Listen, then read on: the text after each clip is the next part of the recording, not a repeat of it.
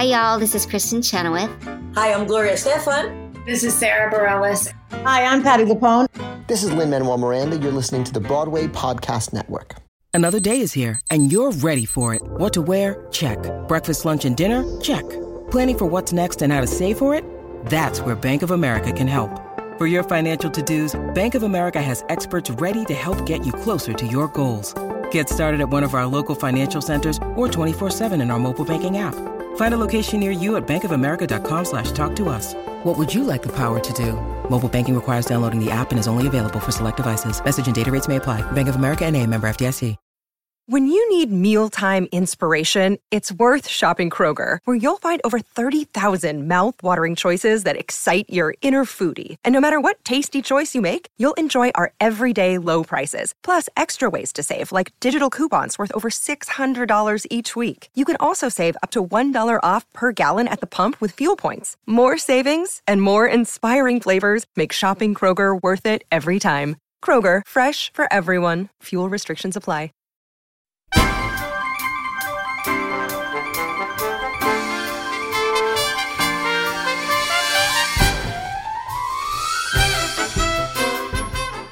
Everybody out there in the iTunes stratosphere, whoever you may be, welcome to another episode of Broadway Breakdown, subset My Obsession. Once again, I am your co-host, Matt Koplik. John Miscavige is still in quarantine in Stephen Sondheim's basement. We hope to hear from him soon. In the meantime, we have the wonderful Mr. Gabe Gibbs with us today. Hello, Gabe. Hello, Matt. How are you? I am doing so great. How are you doing today?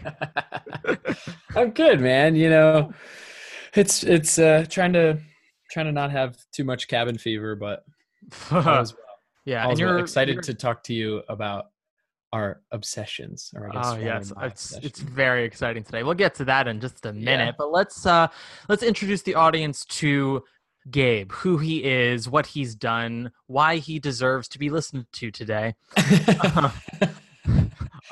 I'll start with the fact that you guys can't see it, but Gabe has a luscious beard on him today. Which makes him, and he's got a wedding ring. He's married. He's a married man. So yeah, even though you're quite a few years younger than me, you are really older than me in a lot of ways.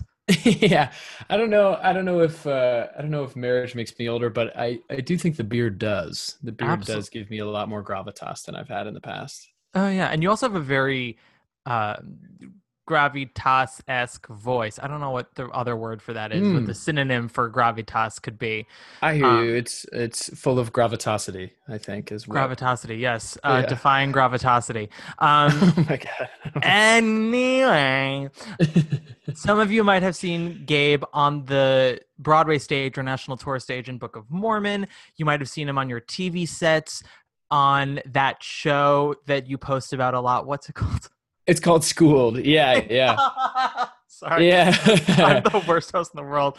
No, that's fine. That was on ABC, yeah? Yeah. It's on ABC. It's a spinoff of The Goldbergs. So Right. And you played a high school jock in that, correct? Mm-hmm. I play a dumb little jock named Weasel. They part my hair dead center because it's a 90s show. So it's like a bad Jonathan Taylor Thomas situation. Yeah. I see you post videos and photos from the show sometimes of that part. And I'm like, why would they do that to him? I see that hairstyle. I'm like, that's just mean. Yeah. It's not a great look. It's not a great look, but it serves the comedic purposes it needs to serve. Also, if you guys are wondering why, this is the meat I actually want to get into before your obsession. Sure.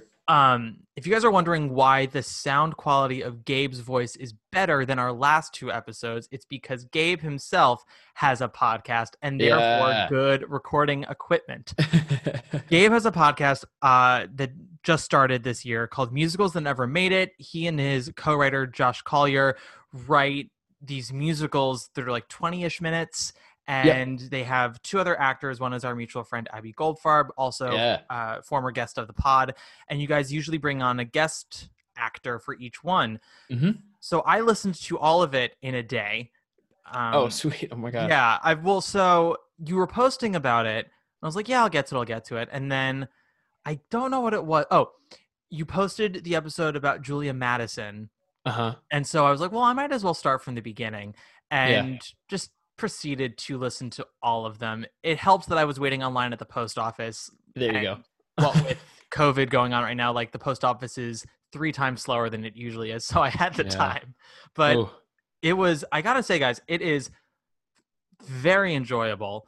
I did not know, man. I did not know that you wrote. That is something that's new to me.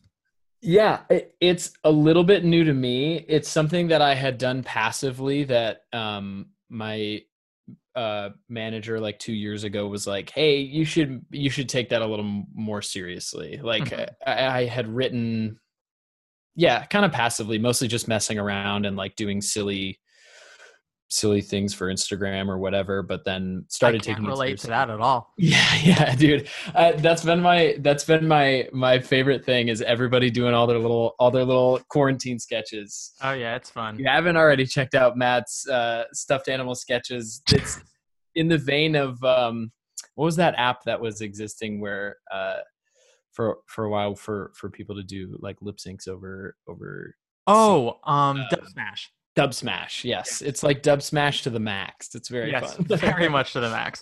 We can get into my shit in a second, but let's go back to your writing. Yeah. It's sort of it's something that I've always been doing, but not taken it seriously enough to trust myself to try something fun and put it out. And the podcast was sort of the first of hopefully many things where I don't want to say I'm taking it seriously like it's a serious, Well, no, but you do. It's a funny podcast, but what makes it funny is you guys put in the work for it, Yeah, like this. Thank you. You're welcome. And I don't give compliments out lightly. I know. That's why I'm very flattered right now. Well, you should be. No, I always say, I hate it when people say like, oh, this thing isn't trying to break the mold. It's not trying to be groundbreaking. Because usually that is code for it's not well written. It's not well done. Sure. I could name some show names. Lord knows I have, but the list is long. Yeah. So I'm of the mind frame of if you're going to be silly and stupid, do the work for me so I don't have to, suspend my disbelief so much and like have to bend so much. And honestly, guys, like these musicals really do that. You guys are really good with lyrics. Your rhymes are very on point. The two things that I really like, the recurring jokes, one is that you always start with like the opening number and then you're like end of act 1 scene 1, jump cut to act 2 scene 4, and I'm like like you always fast forward an hour and a half and I'm like and it's always like Jeremy is now on his deathbed. I'm like, what? Yeah. But like I do love that shit. I love those jokes. And then also you guys get a personal phone call from Lin-Manuel Miranda every time. It's gonna happen. It'll absolutely happen. And the music is really well done. It's very well produced. Thank you. I mean, the idea is like you are 2 straight boys who are just sort of fucking around in the garage, but the quality is so good that I can allow you to do that. Oh, good. As a gay Jew who's like, you are on my turf, you are on the musical theater territory. Allowing you to visit. Your skateboard musical with Gray Henson. Yeah. First of all, did you notice while editing this that you two sound similar? Yeah, that's so funny. We've got first of all, we're doing like silly like skateboarder voices and like everyone sort of arrives at the same voice. Pretty much. I mean, it's really just kind of like going around the corner from where you usually live or where your voice usually lives. You're totally right. I'm always one step away from absolute surf bro. Yeah, but I do love it. But anyway, so first of all, I'm jumping all around, but they've had Gray Henson and Barrett Wilbert Weed and Julia Madison. Who are some other people that you're about to have on? We're about to have we're going to have Crystalline Lloyd, who was in Dear Evan Hansen, and then our first season is only going to be 6, and our season finale is Drew Gehling doing a of course the premise of the show is we are writing these musicals that we think are brilliant, and they're all sort of inspired by other musicals we've seen, and our finale is called The Great Zazine, and it's a Greatest Showman spoof with like Drew Gehling playing the sort of he's like a washed up children's television magician. It's such a bad premise for a musical, which is sort of the point of all of them. Is they're all terrible premises. This is all to say, a joke that you did with the Gray Henson one that I was working out to it because I listened to it again this morning and I laughed out loud because I forgot about it. You two, it's like the opening number and it's all about like, it's summertime, we're going to go to the skate park. And I don't know if I can't tell you if it's Gray Henson or you because voices are interchangeable. One of you says, I also like realized I'm not gonna have piano this summer, and the other one's like, oh yeah, tell me what you think about that, and then he goes right into the verse. Yeah, thank you. Oh my god, Matt, this podcast is for you. Yeah, it was my line. Gray's excited to not have piano lessons, and it's like it's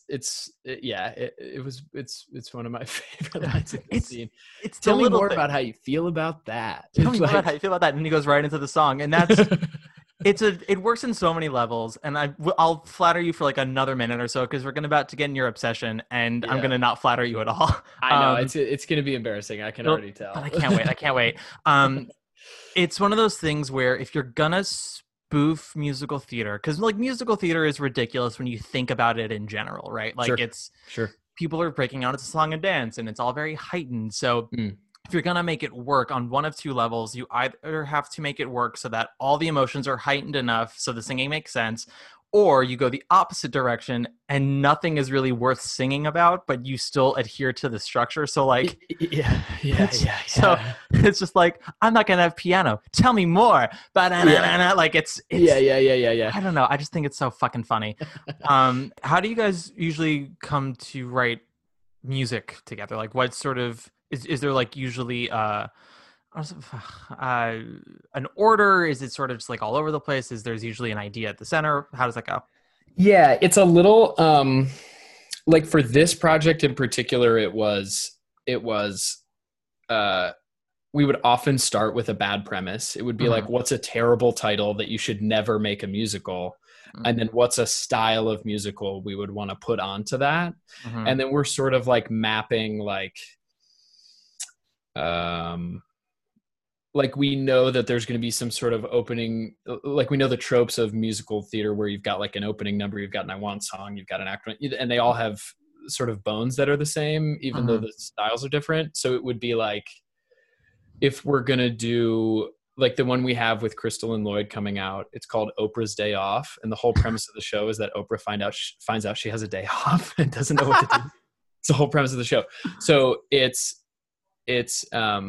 you've got, and we tried to map like a Disney sort of vibe onto it. So then you know what the opening number of that is going to feel like. It's going to feel Mencken-y. And so then I know like tonally where I want it to be.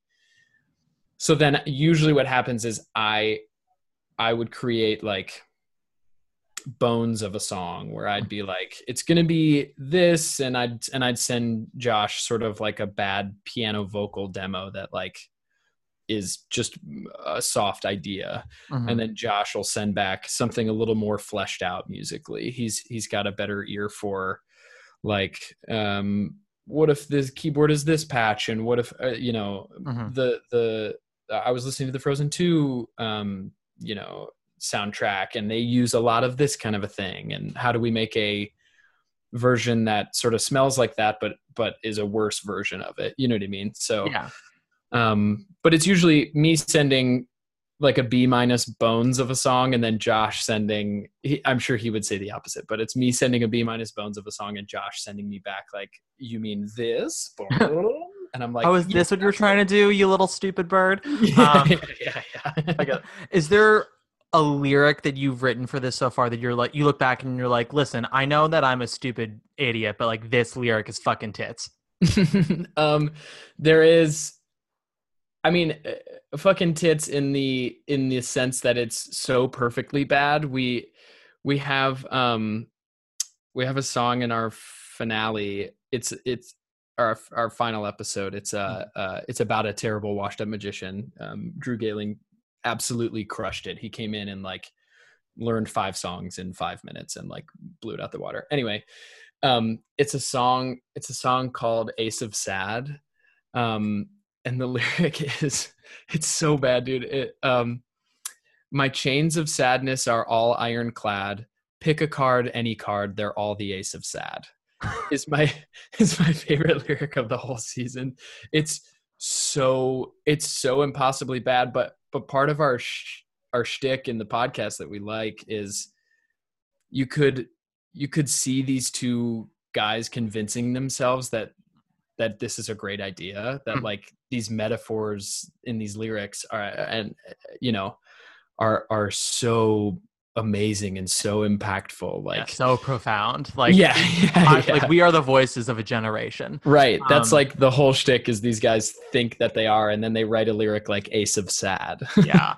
I also the timing is perfect because after I finished listening to all of it, I'm in the middle of marathoning Grey's Anatomy or binging Grey's Anatomy, which cool. I've never really watched it completely before. Yeah. And I don't know if you know this, they have a musical episode. Oh, that's right, because What's Her Butt was in Spamalot, right? Sarah Ramirez, yeah. She's a singer, dude. Is anyone else a singer? Well, that's a wonderful question. Great. Sandra Oh and Patrick Dempsey do not sing at all. Like they fully step aside. Ellen Pompeo, I think, sings like 2 lines for the entire episode. It's just bad. It's bad. So I was like, I went back to listen to the Gray Henson one today to just sort of like go, is this actually good? Is this actually funny? Or am I just being nice? It's like, no, this is actually good. I'm not a nice person. Yeah. Fun fact. I had someone listen to this podcast after matching with me on Hinge, and then he was like, I don't think we should talk anymore because I listened to your podcast and you don't seem like a nice person. Oh my God, dude. No. So that's fun. Wow. Yeah. And that was great. So I promptly had like 3 glasses of wine, ate some gummy bears, and was like, you know what? Maybe I'm not a nice person, but people still talk to me anyway. Yes. I disagree with Hinge or Bumble, or what did you say? Hinge? It was Hinge, yeah. I disagree with Hinge. You think I'm a nice person? I don't know if you're a nice person, because I think you're kind. I think you're kind. Oh, thank you. I wouldn't label you nice. Well, why is that? I think honestly, sometimes being called a nice guy is not necessarily the greatest compliment either. Nice implies pushover. I think you're certainly not a pushover. Well, thank you.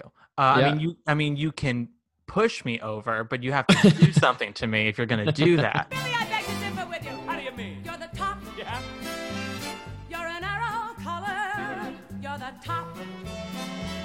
You're a Coolidge dollar. Gabe has an obsession, and this is an interesting one, guys. We're gonna, because this might be the first time in existence that someone has an obsession that they actually don't know that much about. Yes. But I love that. I love that for you. What is your obsession, Gabe?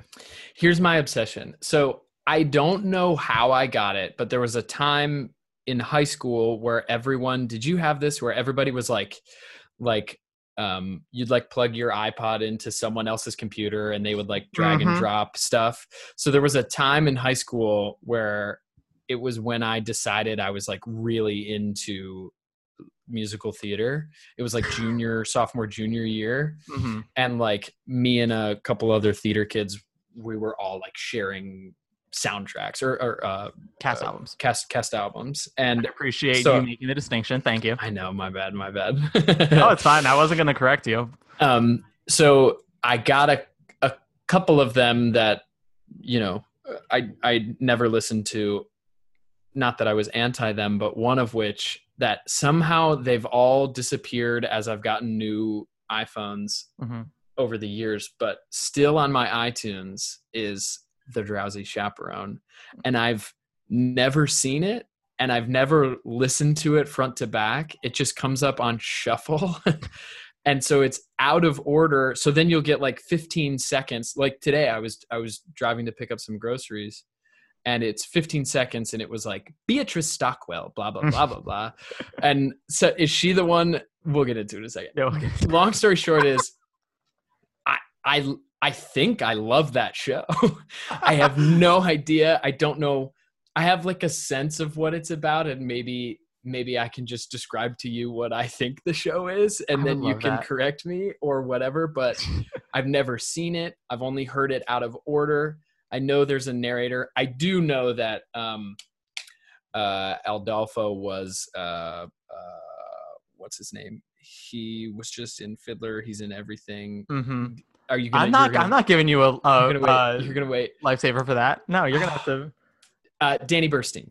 There you go. Am I right? Yes, you are. See, you gotta sometimes push the bird out of the nest and they fly. Which I don't think would fly as a casting anymore. Not that. I think that's a different conversation. We'll get into that, and that's why it's important that you actually know what the show is about. Okay. It would, but for different reasons. Okay, great. Yes, great.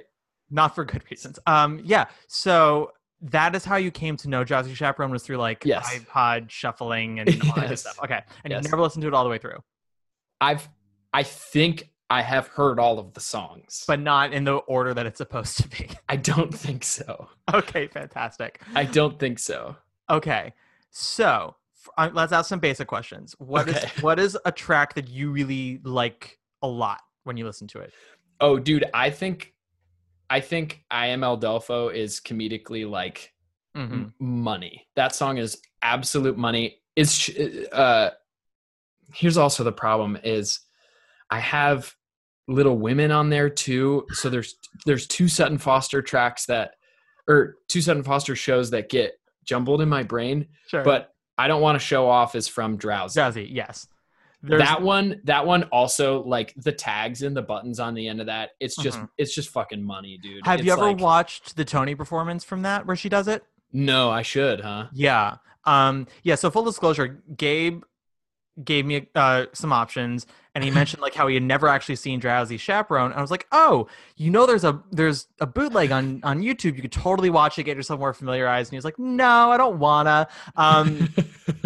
Gabe Gibbs and Drowsy Chaperone might be the best argument for bootleg watching. Okay. I'm just telling for the people on their high horses. They're like, no, bootlegs are illegal. And I'm like, yeah, but here we have a poor soul who needs to know. All right. Because not only is Show Off an awesome song, like when you watch Sutton do it physically, you're ready to give her your firstborn, you know? Okay. Or at least I was. Amazing. So what do you think the show is about? Well, the thing that helps is there is the narrator boy who talks us through the show. Do you know his character name? It's like Man in Chair or that's something. That's literally it. That's yes. Is it really? Yeah. Man in Chair. My guess is he probably sits on stage the whole time. Mm-hmm. And he's playing from he's playing vinyl or a record or something. Mm-hmm. And is the premise that this was a show back in the day or a movie from a show? Yeah. Okay. Yeah. Okay. The premise is that it's one of his favorite musicals. It's obviously like fictional in our world. Yeah. And he says, this is a vinyl that is literally the entire show, dialogue and all. And he plays it. And as he plays it, it comes to life in his living room with him giving commentary the entire time. And he's fourth wall breaking, talking to audience, or is he to the audience? I didn't know if he was like talking to like a kid or something. Yeah, like that little girl in Once on This Island who's just there, who does literally nothing, which is honestly my dream role. I would just love to be the little girl. Just to be the little girl to have no lines, no music whatsoever, and Yeah. just react to everything. Wouldn't that be perfect? That would be perfect. Yeah. So yes, no, he's speaking to us. He's speaking to the audience. I'm Janet Van de Graaf, here to marry Robert Martin, giving up a life of glamour to tie the knot. I kind of just want to keep hearing you ask these questions because it's giving me such life. I know. I knew. That's why I didn't watch the bootleg before this, because I knew you would enjoy me stumbling around something that you probably know so well. I don't know what you're referring to. I know very little about musical theater, but one could say as you stumble along, Gabe, I don't want to show off as you stumble along. No. Ba-dum-bum. No. No, I absolutely hear you. What are some other questions you have before I jump into just breaking any fantasies you have about this show and what it's about? Okay. So there's Al Delfo. Yes. Who is a movie star everyone's like converging on a wedding. Yes, there's a so there. That's the The other wedding thing you have to of remember. the Sutton Foster character. Yes, that's the other thing you have to remember is that there's the plot of the musical, The Drowsy Chaperone, as well as backstage info on the quote unquote actors playing those roles. So like Sutton Foster is playing an actress playing Janet Van de Graaff. It's like 4 layers. It's a parfait. So man in chair Yes. says Beatrice Stockwell, blah blah blah. Yes. And that woman is a fictional actress Yes. who played the character of such and such in Drowsy Chaperone. Yes. So yes, Beth Level, Tony Award winner Beth Level for this show Yes. actually. Oh, cool. Yes, she plays Beatrix Stockwell, who is playing the part of the Drowsy Chaperone. Got it. You're doing pretty well, I must say. Okay, good. And and I listened to some of the cast album this morning to like familiarize myself with what you would what your exposure would be to this. Yeah. And it does not do a great job of really of sort of explaining what this thing is. So this is I wouldn't say this is the first meta musical because Urinetown probably is that, like a musical that's aware it's a musical. But this is definitely the first. So fucking good. Do you like Urinetown? Did I stumble into something? You stumble into everything. I do love Urinetown. No, I love Urinetown. Have you played Bobby Strong? I feel like you have. I did in high school. Does that count? Yeah, I did in high school. Yeah, it was my favorite thing. It was my favorite thing to be a part of. Although I don't think high schoolers should try to sing "Run Freedom Run" in the way that. Yeah, it just. Anyway. I mean, it's just too hard of a song for a 16-year-old. I mean, although those fucking Jimmy Awards kids, man, are you kidding me? That's a whole other episode. They're all on Broadway now. Jimmy Award kids are just taking over Broadway. Renee Rapp needs to just sit down because no one likes to feel bad about themselves. I did a throw heavy quotes. We'll go back in 1 second. I did throw heavy quotes over a master class. I did one when I was on tour and and Mormon was stopped in Detroit. I did a master class at the high school that Antonio Cipriano went to. You know who that is? He's in Jagged Little Pill. He's Broadway's new handsomest man in the world. And he has like such a great voice. And he was 17 at the time, maybe 18. And he was like, afterwards we were chatting and he was like, I don't know, man. Like, I feel like maybe I should go to New York or I should whatever. And what I didn't want to say was, oh, you're better than everyone that I've ever worked with. You will be just fine. All these kids under 20, man, kids 7. It's not like I'm that. But they're so much better than us. First of all, I don't know what you're referring to. I am the most talented individual who's ever lived. The only reason I haven't booked Broadway is I keep refusing them. Yeah, I forgot about that. I forgot about your famous your famous career choice of refusing Broadway over and over again. Yeah, no, I do really like Urinetown. I would love there to be some director brave enough to let me do a gender bent Little Sally because that is truly my role. Amazing. Yeah, I just I guess you don't want to overload them with too much exposition, huh? Yeah. That's my fucking track. Yeah, dude. But Drowsy Chaperone is probably the first musical I can think of that has like insidery commentary. Like watching the Drowsy Chaperone is like sitting down with me and watching a bootleg of something. Yeah. Which, you know, I love, but some people might be like, no, thank you. 2 hours of that. No, thank you. There's a whole lot of levels to the show. And I'd be very interested if you do eventually watch the bootleg, what you think of it, because not only is there commentary on the show itself, but there's all this stuff that you find out sort of secondhand about the man in chair and his life and what has sort of brought him to this moment. And like why the show means a lot to him. You find out that he once was married and like obviously that didn't go well and he has bills he has to pay and all this other stuff. And he talks about why, and this is really what makes the show so touching in the end, is why musical theater means so much to him and why this show in particular, because like it's not a South Pacific or a Chorus Line where it deals with very deep themes like homosexuality and racism. Sure. You know, the biggest plot point in Drowsy Chaperone is Sutton Foster's upset because her fiance kissed a French girl that was actually Sutton Foster putting on a French accent. Like it's No. Like that is the big wrench in the plans. Oh my God. Wait. That's I've caught that plot point, but I didn't know that it was her as a French girl. It's one of my favorite jokes, actually. Robert kissed a French girl. Her name is Mimi. She's very beautiful. And she says it because it's Sutton Foster. That's funny. Yeah, the joke is that like they're not supposed to see each other before the wedding. So in order to take his mind off of his wedding jitters, he goes roller skating in the garden, but his best man puts a blindfold on him. And so Sutton Foster runs into him in the garden, but she pretends that she's not Sutton Foster, that she's this French girl, Mimi. So that way she can know how he truly feels about her. And they kiss. And then she's like, you kissed a French girl. And he's like, but it felt like it was you. And by the end of the show, she's like, oh, Robert, it was me. Oh and the man in chair is like, I know, guys, just like deal with it. I know this plot point makes no sense. Just fucking deal with it. That's very funny. Yeah, it's so funny. And the whole, and he like talks about things that don't make sense or things that are really good. So like there's a whole scene that is just a spit take over and over because the show takes place during Prohibition. So the old lady, the great dress lady, has a whole scene with her butler where she's like, if anybody wants vodka, they're going to ask for a glass of ice water. She's like, got it. And the butler's like, got it. And she goes, so can I have some ice water? And she just actually wants water, but he keeps giving her vodka and she keeps spit taking vodka in his face. And at the end of it, the man in chair is like, I know it's stupid. He goes, but it's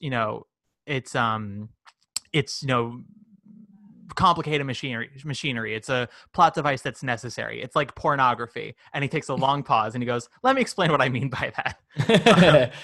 And so he's like, this was a 1920s musical and they had a scene change they needed. So they put a drop before like, the 1980s mega musical, like complex scene changes. He's like, they would put a scrim down. The scene would happen in front of the scrim while they changed the set behind it.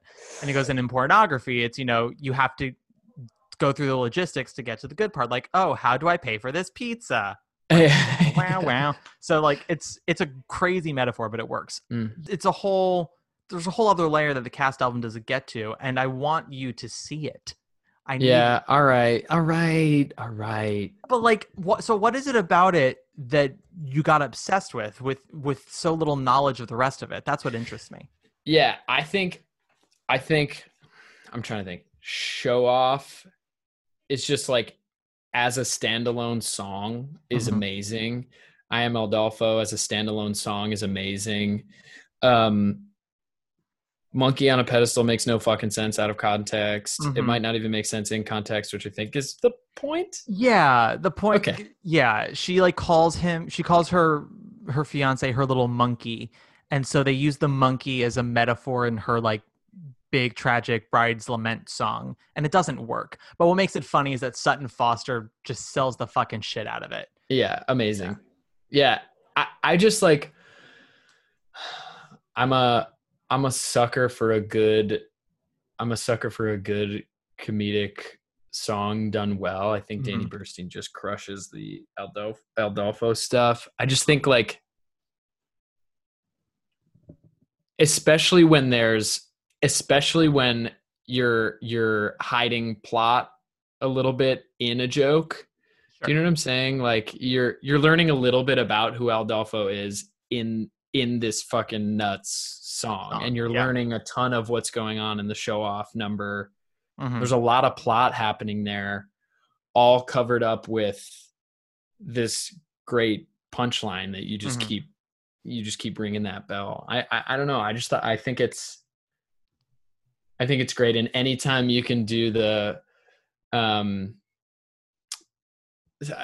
don't know if it's a South Parkism, but South Park does the calling it the "I really mean it" tagline. You know what I mean? Anytime you're like circling back to when she does the how it key changes, and when she, you know what I mean? Anytime it keeps tagging this thing and like you're revving yourself up, anytime you're doing that. I really mean it. Yeah. Like in Kyle's Mom's a Bitch. I really exactly mean right. It. Kyle's Mom. Yeah, I hear that sort of a thing. Anytime you're tagging multiple times and it works, I'm an absolute sucker. I honestly have that was my obsession, was like, you've got because you've got the actor has to have good timing, and then the music has to make sense to service the joke, and it just is like, I just think it's really... it has a lot of layers. Now who's the fellow that you see? Adolfo. And how should you refer to me? Adolfo.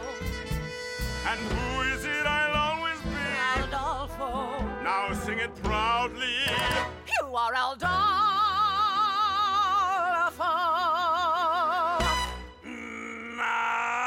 Danny Burstein. Yes. Adolfo. First of all, yes, comedic genius. Yes. Here is why it could still work with him playing that role. So as we mentioned, Drowsy Chaperone is a fictional musical being played by fictional actors that real actors are playing. So it's real actors playing fake people playing fake characters. I get what you're saying. Yes. Okay. So Danny Burstein's character, I already forgot the name. I can find it on my iTunes. The actor who sings Adolfo, Roman Bartelli. The whole joke about him, and I don't know if it's on the cast album, which actually makes the bonus track of Message from a Nightingale really cringeworthy. Do you know that track? The I bring a message from a nightingale. Oh, the really dicey Asian song. Yeah, that is not a wise. Also a problem in Millie. Anyway, keep going. Well, so Millie, it's a problem because isn't it based on a movie, and there's not that extra layer of like, LOL, these actors playing this.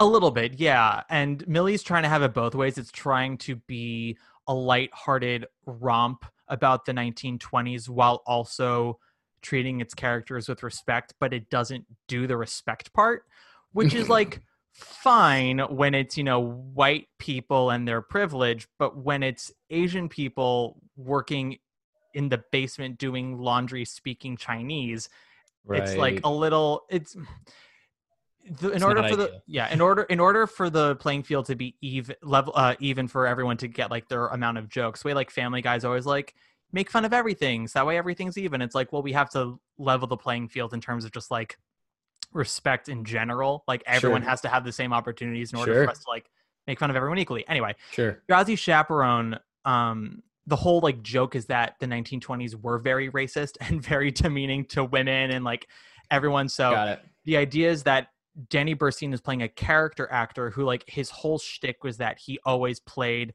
different nationalities and never well. So it's very very offensive. Yeah. Okay. And so there's actually a joke. So the whole purpose of Message from a Nightingale, and fuck it, I'm just gonna ruin it for you, but I think you'll like it a lot when you watch the video, is that after Toledo Surprise, Manacher is like, that's the end of Act 1 of Drowsy Chaperone, and normally there would be an intermission, but like we're not at the Drowsy Chaperone, so there is no intermission.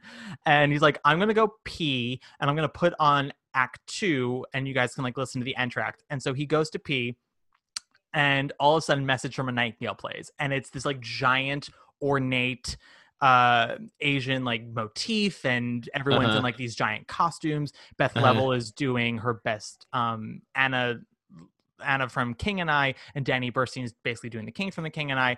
And halfway through the song, Manacher runs on, stops the song, and he goes, I'm so sorry, that is not the Drowsy Chaperone, that is another musical entirely. And he takes off the record, the set goes away, everyone walks off stage, and he puts on the Drowsy Chaperone Act 2.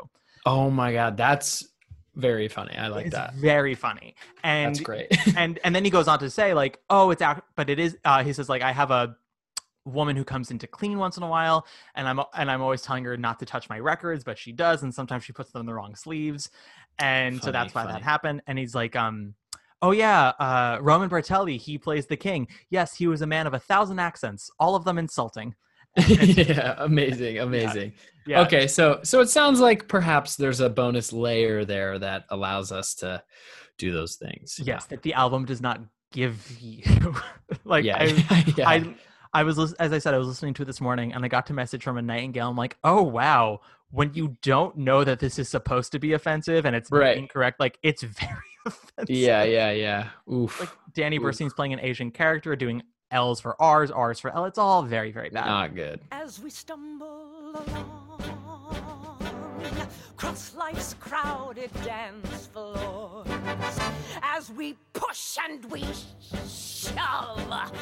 We live and we learn. And when Is this a show that you would like to have to do one day? Like, would you like to be in it? Oh, interesting. Interesting. Yes. Yeah? Yeah. I mean, honestly, I haven't seen it, so it's hard. It's hard for me to gauge. But the music is fun. I like the when a hat on a hat is done well, like the play within a play thing is done well. I like that. I mean, yes. I don't know it. I obviously don't know it that well, but I think the short answer is yes. It's so fascinating to me. I really do.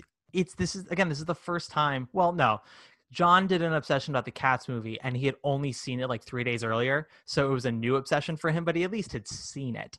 Yeah. Wow. Gabe has like 10 years of experience with Drowsy Chaperone, but he's never actually seen it, nor does he really know what it's about. And I love. First of all, anyone who doesn't know you, they might be like, "Ugh, this straight boy." But anyone who knows you is like, "Yeah, no, that makes sense." Yeah. It's like, look, this is the high quality guest that you're getting, man. Someone who's never seen the thing that he's trying to talk about for an hour. but I love that. I do. It's like saying, "Oh yeah, my favorite book is Catcher in the Rye." Oh, I've only read like the Wikipedia page. Right. I Spark Notes it 10 years ago, and I'd love to talk about it. I mean, my paper got a B-, but we could talk about it, dude. Don't even get me started on how Spark Notes is definitely the way to get through academia. I mean, we're kidding, children. Don't do that as you do your homeschooling in quarantine. Don't because if you are they in school yet? Let the kids go to in summer. Are they in summer yet? Let the kids have summer. Come on.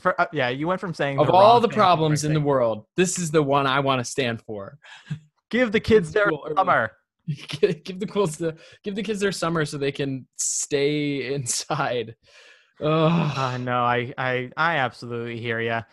I feel bad, which is why I'm trying to create this quality content so they can have something entertaining to watch every now and then. You know? Yes. Yeah. You did you see the last one I just did? The one with RuPaul, the Brady Bunch with Jan? Yes. Okay. Yeah, that was a decent one. I'm not going to hold you to watching all of them. I've done like 10 at this point, and they're not all winners, but it's like, what are some highlights if I need to go back and rewatch? I don't know which RuPaul one was funny. I saw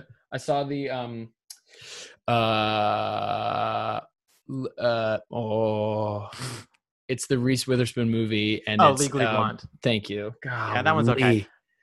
Legally Blonde's okay. I thought it was cute. Yeah. It's cute. I have a Bridesmaids one that I think is really good. That's the very first one I ever did. I have a South Park movie one that I personally am very proud of. I thought that okay. South Park one's really great. I have It's Always Sunny in Philadelphia one. I don't know if you've familiar with that show. Honestly, Gabe, like they're 35 seconds long, and what else are you going to do today? Just go through them all. You're right. I will man and chair them all. I'll play them. I'll pause them. I'll describe what I like about them and why they're funny. Please do. I mean, I did my due diligence and listened to your awesome podcast while in line at the post office. So you're right. The least you could do is go through my semi-awesome videos. Oh, fuck. You're right. I mean, yeah. Listen, if I haven't shamed you a little bit, I haven't stayed true to who I am. Right. You haven't done your job because, as we learned, you're not nice. I'm kind, though. You are kind, though. Yes, it is a kindness. Let's wrap this up. Let's cap this off with Drowsy Chaperone. Okay. Things that you feel when you listen to it. And I know that it's always brief because it's always on shuffle with you. But like when it pops up, like things that you feel or think about. I do now that you mention it. I do vaguely remember the monologue that Man in Chair has about why he likes theater, and I know you're about to monologue it, and it would actually really help me to remember what he says. End. But the gist of it, I really loved, And of course, now that I've brought it up, I can't remember a single fucking pull quote from it. But I do remember that the way he lands the plane, I think, is nice. Oh, is that an Aviatrix joke?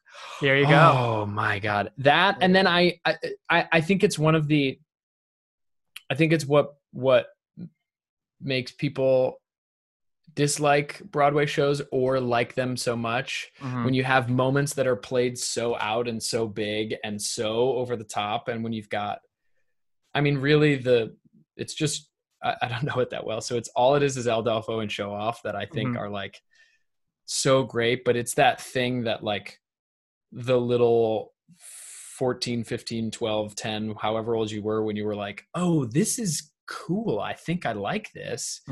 It triggers that when you're like, it, regardless of your, who you are, the package you come in, you sort of want to do the Show Off number. You know what I mean? Like, you're like, I want to do that. You know what I mean? It's like, I think there's something about that. And then I don't know. I'm sure you're gonna tell me the monologue he says, and I'm gonna go, yes, that's what I like about it. But I don't know it verbatim. The gist of it is just sort of that it does what a musical's supposed to do. Like, it takes you away, it that sort of thing. Yeah. I also wish, I want you to also watch, because they don't I don't think they include enough of his stuff, because his stuff is just so good. The musical opens with him monologuing in the dark and talking about like why he hates theater now. And he goes, I always pray when I'm about to see a show, please God, let it be a good show. He goes, let the actors stay on the stage, God. Like, I didn't pay $100 to have the fourth wall come crashing down around me. Yeah. And then my other favorite thing he says is, can you imagine back in the day, people used to sit in a theater and going, can Rodgers and Hammerstein do it again? What has George Gershwin got for me tonight? Now we think, please, Elton John, must we continue this charade? Dude, that's very funny. And that was written 20 years ago, 15 years ago? 15 years ago, yeah. Dude, that's another separate issue of like, what can we get? I would love more original shows and or what, but original. Look, wait, what were you gonna say? I was just gonna say, look, if somebody wants to pay me to write some movie turned musical, I'm there, man. I'm in. Is there a movie you'd want to do? Is there anything that you thought of? Ooh, dude, good question. Do you have an answer to that while I think of mine? The only movie that I really want to turn into a musical is not one that I would recommend for you, because I mean, I don't know. Maybe it might go out of your comfort zone. It's a French film called Romantics Anonymous, and there's comedic moments to it, but it's mostly just very sweet, and it's about two agoraphobes who end up working together in a struggling chocolate factory and kind of fall in love. Yeah, and she's like actually a very talented chocolate chef, but she isn't good at like promoting herself, so she doesn't get hired to do that. She gets hired to like sell the chocolate to the stores, and she always sings The Sound of Music, I Have Confidence in Me, before she goes into every store, because she's so petrified of talking to people. And he's the manager, and he has really bad people skills, so he's always just like in his office not talking to people, and people think that he's rude. And the movie's also an advocacy for therapy, because she goes to group therapy and he has a therapist. So it's constantly like crossing between the story and their therapy sessions, and they fall in love. It's cute. Sick. Yeah. But I think it would make a lovely musical. I don't know if it's for you, but if you wanted to like try your hand at like sentimentality for like sentimentality's sake, go for it. You think I can't be earnest, Matt? You think I can't be an earnest boy? I mean, I'd believe you more if you weren't giving me the finger right now when you said that. Well, then now I have to have an answer of, you know what? I know what, I think I know what I would do. It kind of already is one, but I think you could do a cool, I think you could turn That Thing You Do into a cool musical. It's already sort of one. With I don't Jersey know, Boys? now that I've said it out loud. Say what? With like Jersey Boys? No, that's the, it's the Tom Hanks one about I know the movie. I know, but what musical did it become? I don't think it is one yet. I'm saying it would be it could be it feels musical in the current form that it's in, is what I meant. So I don't know how much like new music would exist, or if any. The problem is the fun of that is that it's not narrative music. It's just like fun bops, but whatever. We'll figure it out. We'll figure it out together. But that's the thing. I think you could find something there, make it sort of like a cross between Jersey Boys and Dreamgirls, which I don't know how familiar you are with Dreamgirls, but it's a similar story of, group of that era going through like the music industry. But the difference is that thing you do, they become literally one-hit wonders.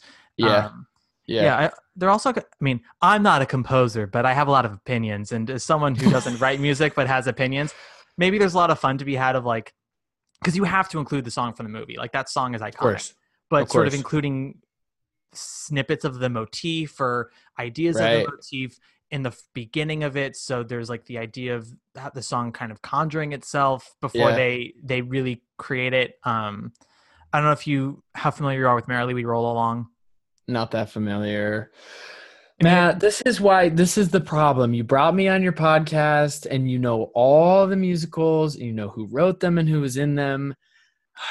But Gabe, one of us has been on TV and one of us has a podcast where they write musicals with Tony nominees. I am not that person. You're that person. So it's my job to give you more information so that your second season is even more baller than your first. Wow. All right. And now I feel safe again. As well you should. I am the man behind the curtain, but you're the curtain. You're the window dressing, sweetheart. No, but my point was that in Merrily, there's a song that like makes the two main characters very famous, and you hear it throughout most of the show because Merrily goes backwards. And then there's a song in Act 1 where you hear, I love that's news to you. Anyone who knows Merrily knows that it goes backwards. But anyway, the song that the two main characters get famous for, there's a song in Act 2 in their youth while they're like kind of creating it, and you hear the character like figure out the melody of the song that we all eventually know. So I feel like doing that in reverse for that thing you do would be fun to like play with the melody everybody knows and watching them figure it out throughout that. Yeah. I don't know. Just an idea for you as you go off and you write it. Yeah. Would Tom Hanks give me the rights, do you think? I mean, he seems like a nice enough guy. Maybe not. He does seem like a nice guy. That's what I've heard. Yeah. Send him Ollie Ollie Oxenfree. I feel like he would enjoy that. Is that the name? Is that the one of it? Ollie Ollie Oxenfree? Yeah, dude. Thank you. Oh my God. Welcome. I was trying to remember. I've got good memory. Anyway, Gabe, where can people find you on the social medias? You can find me on Instagram. I have a Twitter account. I don't use it that much, but you can find me on Instagram. I'm just at Gabe Gibbs. Pretty much everywhere. So that's that. And then our musicals podcast is just at musicals pod on Instagram as well. Fantastic. And depending on when this episode comes out, it might be in a week or 2 weeks, they can check out the newest episode of Crystalline Lloyd or with Drew Gayling. But there's plenty of other stuff before that. And are you guys already working on material for the second season? Yes is the short answer. The long answer is nobody knows when anything's going to be made, and I'm in LA and we record in New York, so TBD on getting people in the same room with each other, but hopefully fingers crossed. All the more time to refine that shit, you know? That's what I'm saying. There you go. Yeah. Y'all can find me on Instagram at Matt Koplik. No Twitter for me, which I should probably get into because that seems to be how people find you now. Dude, you'd be great on Twitter. I just hate it. I really don't like it. It's people are mean. And that's true. People are mean, but you're smart and you have quick whips that you'd toss out into the Twitterverse that I think would do well. Yeah, I guess it's a healthier way of quote unquote whipping it out than how I currently am. But that's neither here nor there. Once again, guys, please subscribe, review us, or just give us a nice little rating. As Gabe knows, those things help with the algorithms of iTunes. You don't have to write us a super gay review. Just give us a rating. We really appreciate it. Just 5 stars. It's simple. Just a little click. What else are you going to do? What else are you going to do with your time? Just not click the 5 stars? Are you really going to be that person? Sandra, I'm assuming her name is Sandra. Yeah, she would be a Sandra. Sandra's a 3-star gal. So Gabe, we we end every episode with a Broadway diva to like play us out. I have the list of the ones we have done. I won't list them all because it's too many. But why don't you give me 2 or 3 options, and I'll tell you if we have done any of them. Oh man, well, I mean, we can consider Barrett Weed a Broadway diva, right? We can. Unfortunately, we did do her like 3 or 4 weeks ago. I am so sorry. Fuck, dude. I know you actually, of all the people to come in this late into the like our podcast history, you are pretty much the worst because I know. We've had 71 divas, and I'm pretty sure you know 4. I'm trying to think. I don't know if I would consider her a Broadway diva because there's zero attitude about her, but it's not even about the attitude. Is there any recordings of Porgy and Bess? I did Mormon with Nikki Renee Daniels. Oh, who has my favorite voice in the history of Broadway. She has a great voice. Yeah, she did. She was the one who did Summertime on the Porgy and Bess, the 2008 one, right? Isn't that her? Because it's not. With it's Audra. not Bess who's it's which one's Bess is Audra. Yeah, it's not Bess who sings that, right? No, it's not. It's another one. It's Joshua Henry's wife. Yeah. Nikki Renee Daniels. I will take Nikki Renee Daniels. Dude, poor thing is in company that just opened and closed right away. Yeah, but hopefully that'll come back. Oh, absolutely. I think the trick with Company is when it does come back, if everyone in the cast will be able to come back with it. But right, because of other stuff. Yeah, that is one of the newer productions that had to close up from quarantine that I'm not concerned about. I am so confident it's going to come back. Yeah, I hope so.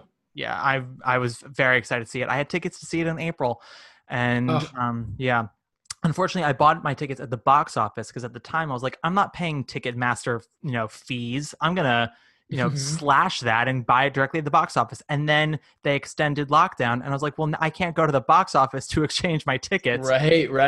Yeah, they refunded me, but I wanted to be like, I didn't want a refund. I wanted to be like, can I get tickets for September?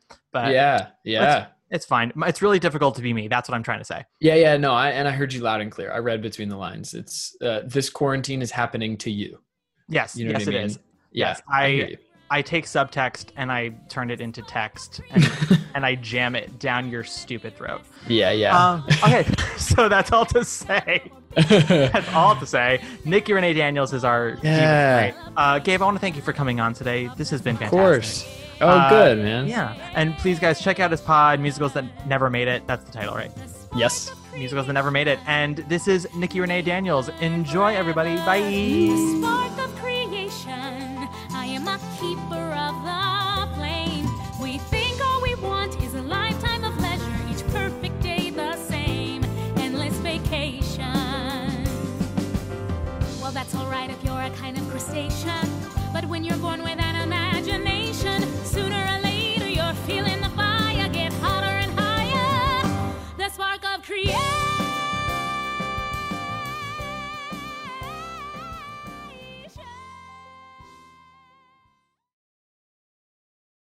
Hey, it's Leslie Odom Jr. here on the Broadway Podcast Network to tell you about the Rise Theater Directory, a program of Maestro Music. Rise is a national online resource designed to connect and empower backstage and administrative and creative theater professionals from underrepresented backgrounds. If you work or aspire to work in the theater community, this can help you find your next project. And if you hire theater professionals, search the Rise Theater Directory to find your next team. Create your profile now and get more information by visiting risetheater.org. That's theater with an RERISETHEATRE.org, because only together we rise. Hello, it is Ryan, and I was on a flight the other day playing one of my favorite social spin slot games on ChumbaCasino.com. I looked over at the person sitting next to me, and you know what they were doing? They were also playing Chumba Casino. Coincidence? I think not. Everybody's loving having fun with it. Chumba Casino is home to hundreds of casino-style games that you can play for free anytime, anywhere, even at 30,000 feet. So sign up now at ChumbaCasino.com to claim your free welcome bonus. That's ChumbaCasino.com and live the Chumba life. No purchase necessary. VGW. Void where prohibited by law. See terms and conditions. 18+.